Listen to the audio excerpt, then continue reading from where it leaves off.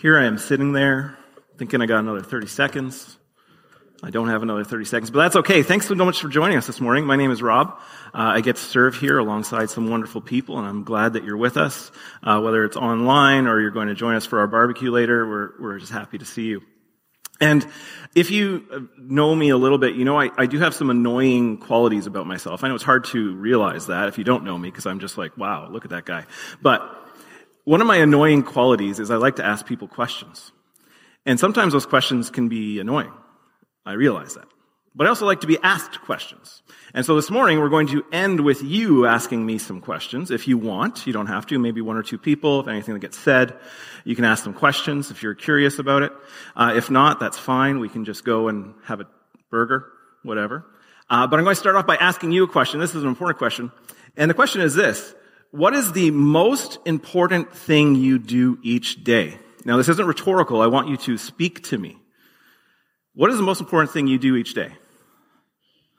Eating. Yeah, absolutely. I mean, if you forget for a few days, you get to do that later, so hopefully you didn't forget. Pray. Absolutely. Praying. Intimacy with God. Fantastic. Sleep. Yeah, sleep is underrated. We should do that more. Worship. Sure. Speaking of sleep, please don't fall asleep during this time. You can do that later. Thank you.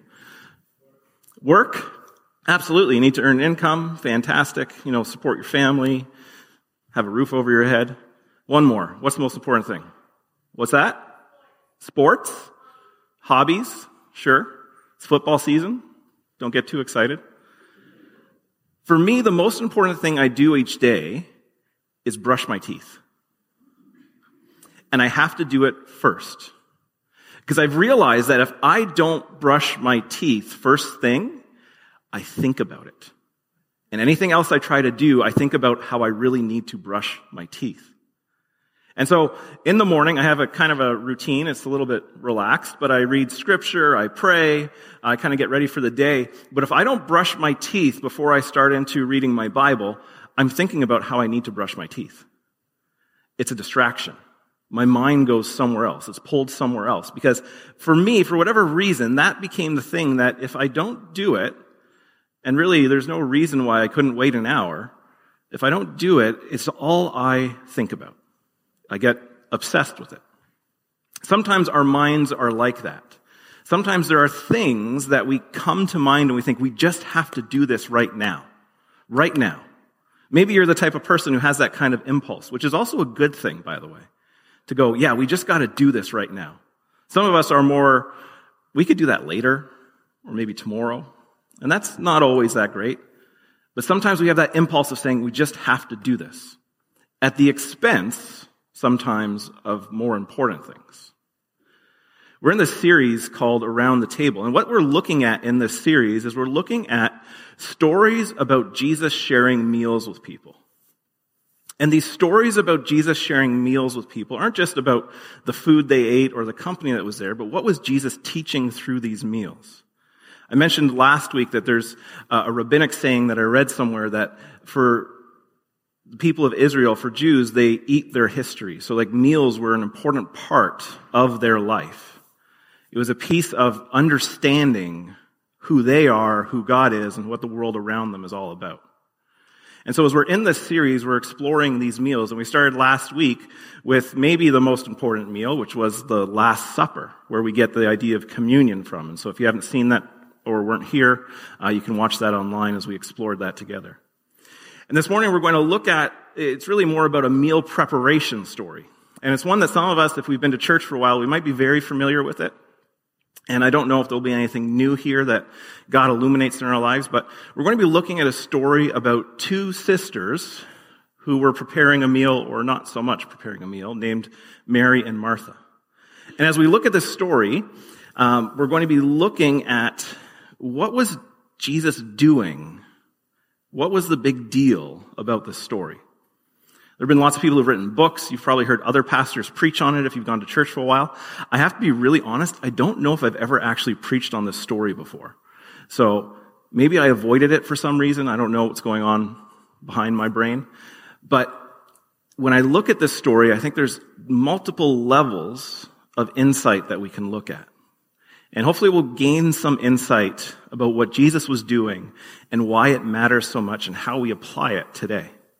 So before we jump into that scripture, though, just please allow me to pray, and we'll start things off. Heavenly Father, I thank you for bringing us all here today, wherever we come from. I know there are some new faces here this morning, and I pray, God, that whether we're new or we've been here for a while, that we enjoy each other's presence, but most of all, we experience your presence. As we're going to enjoy some fun after the service, I pray we see the joy of being together in the service as well. And we remind ourselves that joy is a gift from you, and that as we experience that joy, you are inviting us into a life of greatness that we might not always understand. But it's a life of fullness that is a gift through Jesus. And as we look through these words that were written so long ago, Holy Spirit, I pray you open our hearts and our minds to what it is that you want us to hear, what it is you want us to know, and that we take these words seriously. And I pray this in Jesus' name. Amen. So we're going to look at Luke's gospel, and we're going to look at Luke chapter 10, verse 38. And the story starts like this. So Jesus has just done some traveling, some teaching. There's this great story about the Good Samaritan right before it. And then the story goes like this. As Jesus and his disciples were on their way, he came to a village where a woman named Martha opened her home to him.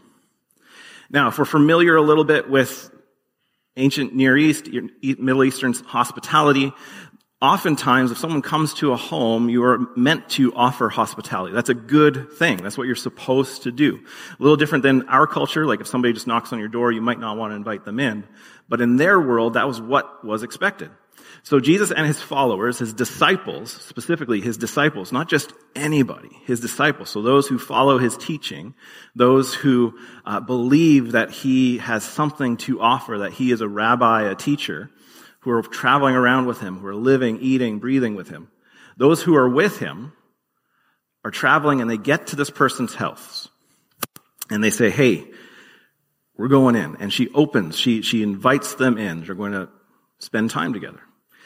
Now, there's something happening here that we could easily overlook. Jesus is going into, from what we understand, an unmarried woman's home. And we might think, no big deal. For Jesus, that's a big deal. In fact, Jesus, who is a rabbi, so a teacher, would have been taught certain things about how to interpret and understand Scripture. And there's this document that we have still today called the Mishnah. So if you're from a Jewish tradition, this would kind of be like your commentary on Scripture. And the Mishnah says some very interesting things about our relationships. And one of those things that it says comes from Johanan from Jerusalem, and he says this. He says, let thy house be opened wide, and let the needy be members of thy household. And talk not much with womankind. They said this to a man's own wife, how much more to his fellow's wife? His instruction was, if you go into someone's home, don't talk to the ladies. That's a bad idea. We're going to look at the next part of that statement as well. There was a general understanding that as a male, this was a different world, a different society. They had different ideas around these things than maybe we do now. But as a male, your status was elevated, and you weren't to lower yourself to a woman's status. He even makes a comment that it's even bad that it's your wife. So much worse if it's not your wife. They're teaching this, that this is the way the world is. But Jesus and his followers step out of the bounds of that and stretch things and go into an unmarried woman and her sister's home, kind of ignoring this teaching. The text continues that she had a sister called Mary who sat at the Lord's feet listening to what he said. He had a sister named Mary who sat at the Lord's feet listening to what he said. Mary sat at the Lord's feet. Now, this statement could easily be like, hey, that's no big deal. She's sitting down there.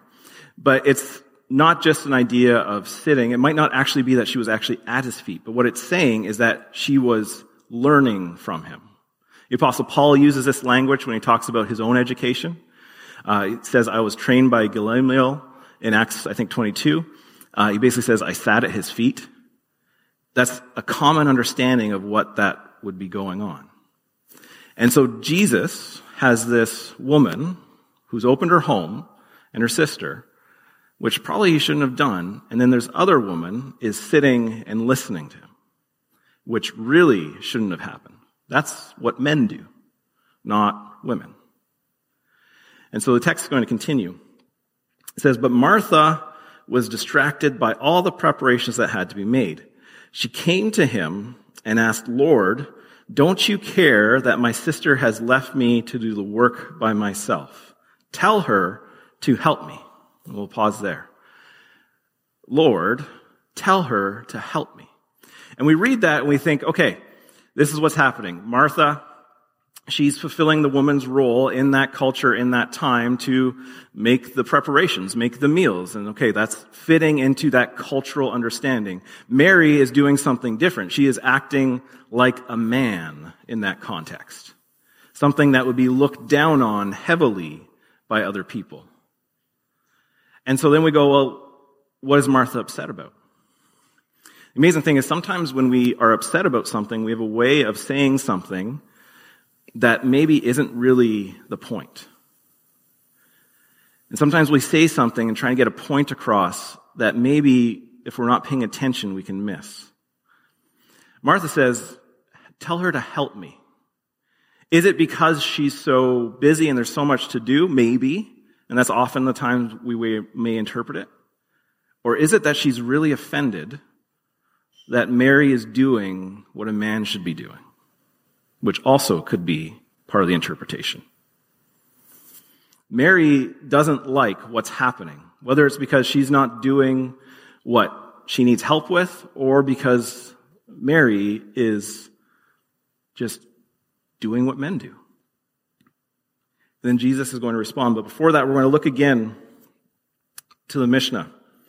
One of the things that says, the verse that comes right after that verse that we read before, so this again is the stuff that Jesus was taught, and Jesus would be understanding, says this, he says, he that talks much with womankind brings evil upon himself, and neglects the study of the law, and at the last will inherit Gehenna, which is hell.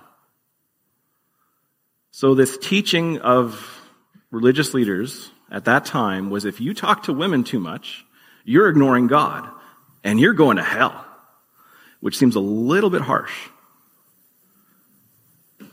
And here's Jesus, goes into the home of two unmarried women, from all that we understand, and there's another story where they come up and they have a brother. He goes into their home, which he shouldn't be doing, and has one of the sisters learning from him, which she shouldn't be doing, and he shouldn't be doing. Or else he's going to hell. That's pretty significant. And then one of the sisters says, tell her to help me. Maybe she's concerned. She's like, Jesus, I know what the Mishnah says. I don't want you to be in trouble here. Maybe she's upset that she's not getting the help she needs, whatever it might be. She says, tell her to help me. And then Jesus says this, Martha, Martha. The Lord answered, you are worried and upset about many things, but few things are needed, or indeed only one. Mary has chosen what is better, and it will not be taken away from her. Jesus' response to her in her concern that her sister's not helping, her sister's doing something she shouldn't be doing, which is learning about God from Jesus, and says, Martha, Martha, I'm not taking this away from Mary. Sometimes we interpret this and we look at it as like, okay, Martha's so busy and Mary's spending time with Jesus, and that's what's most important. And that is important. Very much so. But there's more going on under the surface of the story. And Jesus doesn't say, Martha, what you're doing is a waste of time. He's just saying, I'm not taking what Mary chose away from her. Few things are important. One's very important. I'm not taking this away. Jesus is saying that spending time with him is important. Absolutely. But he's also saying spending time with him isn't just for the people you think it's for. Intimacy with God isn't just for the people that fit into the category of what people think intimacy with God should be like. He extends the boundary from men to women. That learning from him and growing in faith isn't just for one group of people. It's in fact for everybody. We see it in other stories where Jesus does this for who are called Gentiles, people who are non-Jews. He extends his teaching, his healing, his ministry to people who didn't know who God really was in the first place. Jesus is for everyone. And for some of us, when we get to know this Jesus, we start to think about how do we show Jesus we love him. I would imagine in Mary and Martha's case, for Mary it was to be with him, to spend time with him. And for Martha, she thought in service, that is demonstration of my love. And sometimes we do that too in our human relationships. Maybe we learned at a young age that if we got good grades and our parents were proud of us, we felt loved. So we became high achievers and had to do the best at everything to get that love again. Or maybe we realized that when we followed the rules or did our chores, we were loved. And when we didn't, maybe our parents got upset. So we thought as long as we do all the right things, we'll be loved. And maybe that grew into childhood outside of the home where you started going to school and you thought, well, if I bring candy every day, all the kids will like me. And you start to learn if I give things to people, they'll like me. And then maybe that grew into romantic relationships where you're like, okay, as long as I spend a lot of money on these dates, these girls or guys will keep going on dates with me. And then it moves into marriage where you're like, as long as I do all these things, my spouse will love me. And sometimes we have this attitude towards affection towards other people saying, what do I need to do to earn love? And maybe it comes from a deeply rooted, scarred place when we were young, thinking this is the only way anyone's going to love me. And maybe it was like that with Martha too. Maybe in part she was like, well, Mary, not only should she not be there, but she needs to earn Jesus' love. She needs to work for it. And so sometimes we take those human relationships and then we transplant them onto our relationship with God and think, I need to work for it. I need to show up on Sunday. I need to volunteer. I need to give money. I need to do all these things to earn some time with Jesus. And Jesus flips it around and says, hey, Mary's chosen the right thing here. She's just spending time with me. She's learning from me. She's growing. It's not just about what you do. And now, if we take that a step further and we look at maybe our own experience with God and maybe our own reading of the Bible, if you actually read it, you will know that it actually tells you to do some things. If you actually spend time reading the words of Jesus, he doesn't just say, hey, just sit at my feet, we're cool. He invites us to care for the needy. He invites us to worship God. He says, hey, when you sit at my feet, when you have this relationship, because out of the love I already have for you, you serve. You do things. But your doing things isn't to earn that love. It's a love that God's already given you, already offered you. Jesus, through his death and resurrection, demonstrates this deepness of love, this depth of love that's greater than we can comprehend and better than anything we can earn. And so he says, you're not going to earn it. I give you this gift, but you have to live with it. And when you live with it, when you allow yourself to have this intimacy with God, you should naturally desire to do those things, to serve, to love, to care, to give, to show up at church. It's like if we thought growing up what we had to do was earn someone's love, and then we get to marriage and we think, as long as I make great meals every night, my spouse will love me. You're bound to be disappointed because your cooking isn't that good. But if you come from a place of security and say, I know I'm loved in this relationship, and I know they hate to cook, so I will make dinner. Not because I want that person to love me, but because I know they love me and I want to serve them. It is the same way with God. We don't do things to earn his love. Was Martha doing that? Maybe. Maybe not. But we spend time with him, and out of that intimacy and that love, we serve. Jesus extends the boundaries of his relationships with humanity in this story. He says for men and women, they can come to God on their own. They don't need someone else to lead them. That he is there for them. And that out of that intimacy of relationship, he invites them to demonstrate it. To demonstrate it in how and who they are. And so the question becomes again, what is the most important thing you do each day? What is the most important thing you do each day? Truthfully, brushing your teeth isn't it. It's resting in the love that God already has for you. It's understanding that he has invited you into a relationship with him. And that in this relationship, you can find wholeness and peace.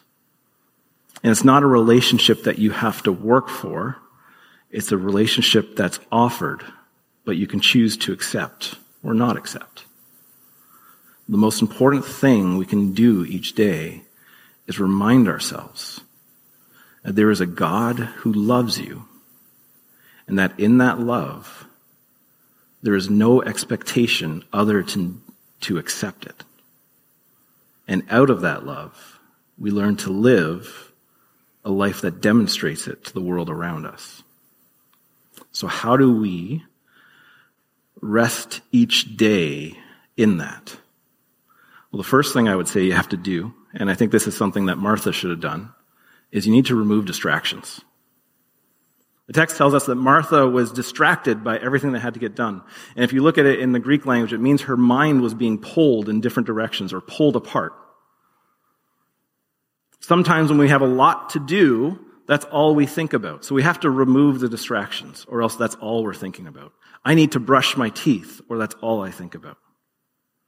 Remove the things you know that are distractions. And then you pray. Prayer is much more than just reciting some words to God. It is a continuous relationship and communication with God. It doesn't mean that you're talking audibly all the time, but you're understanding that God is deeply present with you through the Holy Spirit all the time. All the time. And that in his presence with us, we are open to listening to him and to sharing with him when we need to. It might mean that you carve out a specific time, like maybe it's 6:30 a.m. You're going to carve out 15 minutes to pray, and that's fantastic. But as Paul instructs in Thessalonians that we pray without ceasing, we're invited to continuously be praying, continuously be dialoguing, almost subconsciously not going, oh, I got to do this, or reciting something, but having a real conversation with the God who cares. So pray all the time, whatever that looks like for you. And then I think you also have to read something. So I would encourage you this week, read Luke. Read Luke's gospel. Mary grew in her intimacy with God by sitting at the feet of Jesus. The invitation is for all of us to sit at Jesus' teaching and learn from him so that we can find our wholeness in him. So read Luke. It's a great place to start. We're in it for a while. And as you read it, maybe you're not sure where to start. You know what, if you have one of those Bibles that has the red letters, just read some of the red letters. For you, maybe you've been following Jesus for a long time, so you need to do more, so read a chapter a day. That's great. For some of us, maybe we're newer to reading our Bible, or maybe not as good with our attention. Read a story a day. This story we just read was 6 sentences long. Somehow we turned it into 25 minutes. I don't know how we did that, but it was 6 sentences long. You can read that and ponder it and go, God, what are you saying in the story? Take some time each day, continuously be intimate with God, and read some scripture. Read Luke. It's a great place to start. And then, here's the other thing we do to continue this understanding of who God has made us to be, inviting us to be, and stay intimate with him, is that we pray again. Just keep praying. Keep the dialogue going. I can't stress it enough. Prayer is really important. Just in the same way that you don't get to know somebody if you never spend time with them, you really don't get to know God if you don't spend time with him. And spending time with him is not just speaking to, but also being present and listening and observing. What is God showing you in the world around you? How do you interpret that? How do you know that? Well, you read scripture and you see how he demonstrates. God invites us into this relationship just like he invited Martha and Mary into a relationship with him. And it was easy for them to get distracted, but Mary chose better. And we have to fight sometimes the urge to do all the things we think we need to do and remind ourselves that the important piece is to rest in that love that God has for us. And it's not a love we earn. It's a love we're freely given in Jesus. But we have to accept it. I'm going to pray, and then if you have any questions about anything I said, or questions about the scripture that maybe I didn't address in anything I said, I'd love to take 1 or 2 questions, and then you can have a cheeseburger. Let's pray. God, I thank you that you invite us into this relationship with you. And that in this relationship, you actually don't ask us for anything except to be with you. And that being with you invites us to a life that is so much more than we don't always see. You don't tell us that we have to do X, Y, and Z in order to be loved by you. You tell us that you already did what needs to happen through Jesus. You invite us into this relationship, Lord, and you invite us just as you've invited people through history. And sometimes those people are not people we might expect. And that you demonstrate in the story that we read that your love extends the boundaries of our understanding. That just as you invited Mary to be part of this group of disciples, followers of you, to sit at your feet, Lord, you invite all of us to, wherever we find ourselves. You don't ask us to be perfect to come to you. You remind us that you are the perfect one. You just ask us to be set apart and to be with you. I pray wherever we find ourselves this morning that we are just open, Holy Spirit, to what it is you wanted us to hear through this story. I pray that I was faithful to the text and what you inspired so long ago, and that in that inspiration we can find hope and maybe even healing in the ways that we need to.